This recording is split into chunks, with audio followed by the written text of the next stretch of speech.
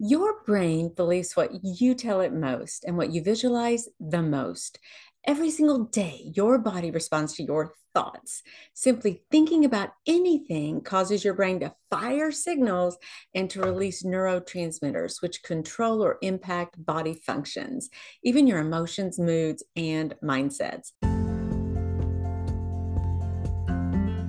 On the Choose to Think podcast, I will encourage and empower you to engage and optimize your best thought life in practical, meaningful ways so that you can live day by day in joy, peace, and God's purpose despite all externals. This is Victoria, and welcome back to the Choose to Think podcast. I'm so glad you're here. In a nutshell, this is the essence of your brain's neuroplasticity. This is the fourth video in our Brain Power series, and I want to say welcome to the Choose to Think Inspirational podcast, or welcome back.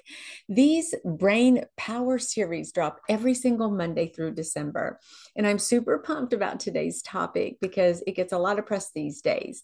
It's all about affirmations, and we're going to focus on affirmations in a godly sense. What God says about you, about himself, and about your life situations. One thing that's so fascinating about your brain is that just by visualizing an event, your brain takes action. And by the way, check this out. Look. I got my brain. Oh my gosh, my brain arrived. It's here. We've had so many brain jokes lately. I dropped my brain and I'm like, oh my gosh, my brain is broken. Not too long ago, Jim yells at me, my husband, and he's like, I hear him yelling at Smokey, our dog, and he said, Victoria, Smokey's got your brain. So he got a piece of my brain. Sometimes my brain falls apart. Oh, we've had so much fun with these brain jokes. But at any rate, your brain can take action just by visualization. I stumbled across a really interesting article, a blog post actually, and it was from a site called The Best Brain Possible. And I'll be paraphrasing the post called The Neuroscience of How Affirmations Help Your Mental Health. And it was written up back in 2019. The author talks about an experiment with two groups of people who were set to exercise their finger muscles for about a month. One group actually moved their fingers, and at the end of the study, they had increased their muscle strength by 30%. The other group only thought about finger movement. And guess what? They also increased their muscle strength by 22%. So 30% actually doing finger exercises, 22% muscle strength increase just by thinking about exercising their fingers. Is that not fascinating to you? I mean, it's absolutely amazing. What you think about matters a lot. So, how can you apply this great superpower, right, to life's daily frustrations, bumps, and hurdles? How can you become more resilient in functional ways to manage stress, increase clarity, and improve your overall state of being? Well, I'd like to share one way. And on today's episode, we're going to chat about the power of affirmations on your brain and body. Now, sprinkled throughout the episode, you'll walk away with a short list of 5 specific affirmations that I'd like you to make every single day and which ones to avoid. Stay tuned to the very end to hear 5 scientifically based benefits of affirmations on your brain. Our theme verse for this episode comes from Philippians 4:6-8. You often hear me quote Philippians 4:8, and actually it's just right before that. So it's really 6-7. And it says, do not be anxious about anything, but in every situation by prayer and petition with thanksgiving, present your requests to God. And the peace of God, which transcends all understanding, will guard your hearts and your minds. There goes my brain. Did you hear that? Here it goes. Pieces of my brain. My brain is just falling apart. It actually has little magnetic things in there, if you can see it. I really love the brain itself and the anatomical structure. It's life size. We're going to look at it in a moment and check out where the amygdala is and the hypothalamus, because those are really important when it comes to your emotions and your feelings, as well as the reward center of your brain. Rewards. Okay, we'll talk about that in just a moment. But to finish that Bible verse, it was, and the peace of God, which transcends all understanding, will guard your hearts and your minds in Christ Jesus. So, research shows that through fMRIs, Do you know what an fMRI is? I'll tell you in a moment. Well, researchers have found that affirmations activate your brain's reward center, as I was talking about. And the reward, I'm taking the inner part of the brain out, breaking it apart. And I know that the hypothalamus is labeled number 22. It's this little area right here. And the amygdala is over here close by it as well. So we're talking kind of deep inside your actual brain structure. And now through fMRIs, and let me tell you the difference between an MRI, you probably know of those, and an fMRI with a little lowercase f in front of it. Baptist Health explains it this way: magnetic resonance imaging, MRI, is a non-invasive medical technology, there are no x-rays used in that produces images of the body's interior anatomy. These images are like camera snapshots, capturing single moments in time. A functional MRI is a more sophisticated type of MRI that creates a dynamic record of metabolic activities over time. Functional MRI technology is focused exclusively on the brain. MRIs show us how the brain and other organs are structured, and fMRIs tell us how the brain operates. It can even check out, like, show blood flow. So very important, because when we talk about, we think, how do they know this? Because they can see it on fMRIs, they can see it on brain scans, where what these positive affirmations are doing in your brain. They can see that it down deep, how suddenly it just lights up, because those neurons, remember, that fire together, they wire together, and then suddenly it's like this feel good explosion just cascading through your entire brain. Something else that will trigger that reward center in the hypothalamus and the amygdala, it would be like chocolate cake, or a nice walk through the park, or a hug from a friend. Affirmations have that same kind of power in your brain. Now, in other words, you can see on brain scans how these new positive affirmations light up different areas of your brain, building new neural connections. Remember, your brain is plastic, it's moldable and changeable. New neurons that fire together, wire together, and over time they become stronger and stronger and stronger pathways in your brain. Talk about giving you hope for change. You want change? Yeah, raise your hand. Me too. I got a few areas of my life that I would like to change. So let's pick out 5 new affirmations that you can begin saying to yourself and saying out loud today to get you moving in new and exciting directions. Number 1, I don't. I ran across an article called The Amazing Power of I Don't versus I Can't. I want to read a portion of this Forbes article, and I'll put the link in the show notes or on the YouTube description. So it says this: to reach many, if not most, of the goals that you'd like to achieve, like losing weight, getting ahead at work, improving a relationship, it's not just a matter of taking action. There are things that you need to stop doing if you want to be successful. You need to stop overeating, stop procrastinating, stop getting worked up over things that really don't matter. It's hard to motivate yourself to adopt new habits, but it's even harder to rid yourself of the old ones. More often than not, it's the latter that keeps you from becoming the person you really want to be. I've personalized this a little bit. Well, you need help and you need strategies that actually work.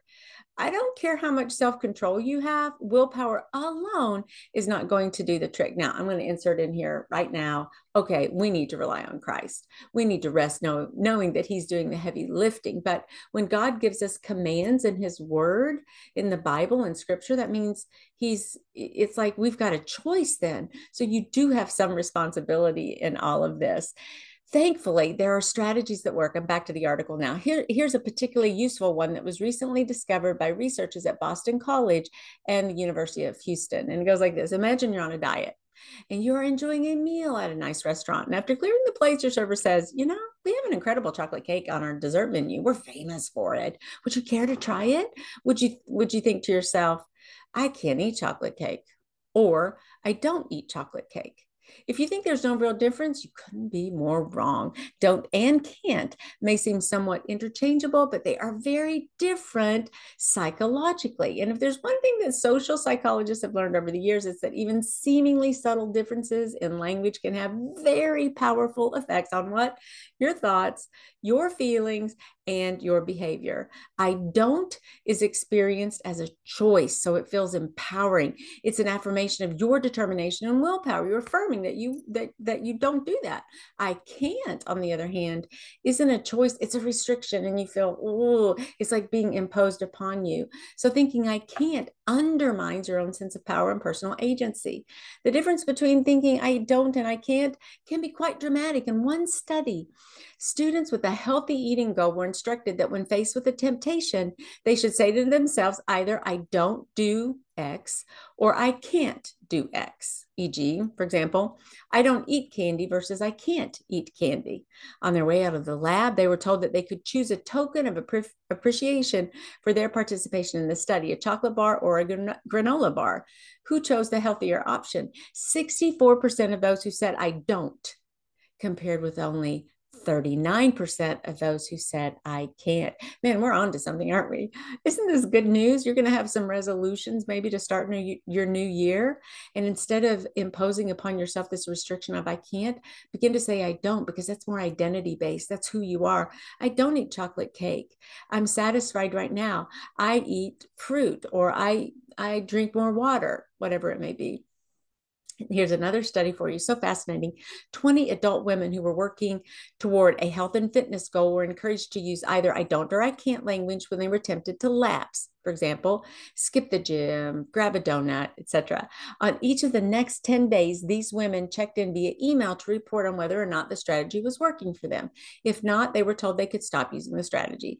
By the end of the study, 8 out of the 10 women using the I don't strategy were still using it successfully, while only 1 of the 10 who used I can't even lasted that long. The beautiful thing about the strategy is that it could not be easier. Every time you catch yourself thinking, I can't have this or I can't do that, simply say, no, I don't do this instead. Because the truth is, it's your choice. The power to decide what you do and don't do really is yours. When you are always thinking, I can't, it's easy to lose sight of that fact. It's time to take your power back. And now you know where to start. Okay, so that's the end of that article. But I'd like to offer you a short list of new affirmations, starting with that one, the I don't and I can't, that you can try to literally beat those bad habits, become much happier, and find the peace that you're after, especially during this busy holiday season.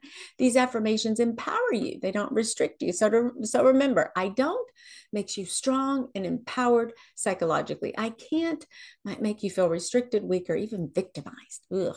Okay. I'd like to add this about that affirmation, I don't. And here's a teeny quick fix list for working your way out of icky mindsets and moods. It brings us full circle with the word don't. I don't. Try saying these identity-based affirmations. I don't do overwhelm. I don't do guilt. I don't do overspending. I don't do Netflix. Take your pick. Put I don't in front of those, and suddenly you identify with that. That's who you really become. It's kind of like a character trait for you. You name it. These types of affirmations draw a line in the sand. The buck stops here. You just don't do certain behavior. You just don't do them. With repetition and over time, you will be riding the wave of freedom when it comes to your behaviors and emotions. Okay, so affirmation number 2 after I don't is make it your get to do list, not your to-do list. A to-do list seems obligatory and pressured, whereas a get to do list shifts the focus to the fact that you are able-bodied to even be able to do a few things in the first place. It makes your chores seem like a privilege. If you're really savvy, you could tag on to that the words with God. Try it today like this. I get to do laundry with God. I get to take down all the Christmas decorations with God. I get to prep this meal with my Lord and Savior. Suddenly there's a party, right? What before seemed like a restrictive down, like, oh, dang it, I got to go do this.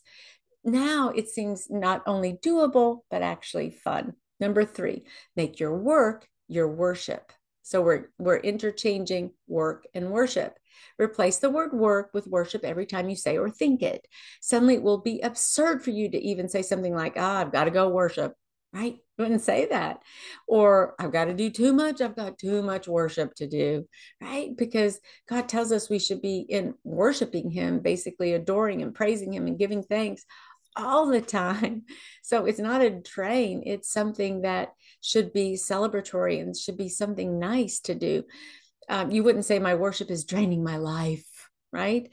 This type of affirmation is kind of like switching it, the switch we have with your get to do with God list.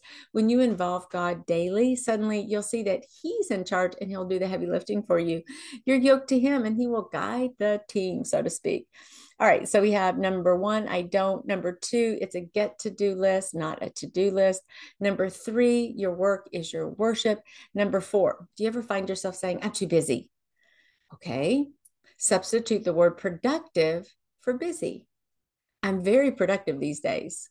Do you see the difference in sound, the energy that's involved with being productive? That's something we're generally very proud of. And so it kind of lets the steam off that, oh gosh, I'm just so busy, busy, busy, busy, busy. Because who wants to be that Mary Martha thing going, right? So the word busy can carry with it such negativity, whereas productive has energy and focuses on the fact that whatever you're doing is getting results. Number five, then there's, I'm just so overwhelmed. Try instead, I'm in high demand. Or folks really need me. And that's a privilege. That's a compliment. That is something that you can that can make you feel good that you're needed. Maybe you don't want to be in such high demand. I get it. But remember that word overwhelm packs a deep undercut to your brain, telling your whole body to begin to shut down. In other words, if you think you're overwhelmed, you will be all right. If you think you can't go on, oh boy, you won't. Brene Brown says this, quote, overwhelm means an extreme level of stress and emotional and or cognitive intensity to the point of feeling unable to function, end quote. But the big difference here is that we can function in stress, but we really can't function in overwhelm. And I know what you're thinking. You're saying, wait, I am overwhelmed. Okay. And that brings us to the point of establishing healthy boundaries in your life, at your job, with your relationships. I'm not saying shift your wording and your life gets easy. No, not at all. After all, we all feel overwhelmed at times, and it may be a signal that it's time for us to take a time out, to slow down, to go on vacation, to get some long, quiet time with the Lord. The issue is when the word overwhelm becomes a part of your daily vocabulary, or when you become stuck in overwhelm, it's a vicious negative feedback loop that impacts your moods and mindsets. You want to be really intentional about managing your stress and avoiding taking on too much. Take good care of yourself physically, emotionally, and spiritually. Choose health and wellness when it comes to your food choices. So to recap it, we have those 5 very healthy, positive affirmations. The I don't, not I can't, the get to do list, not the to do list, worship, not work, productive, not busy, in high demand or needed, not overwhelmed.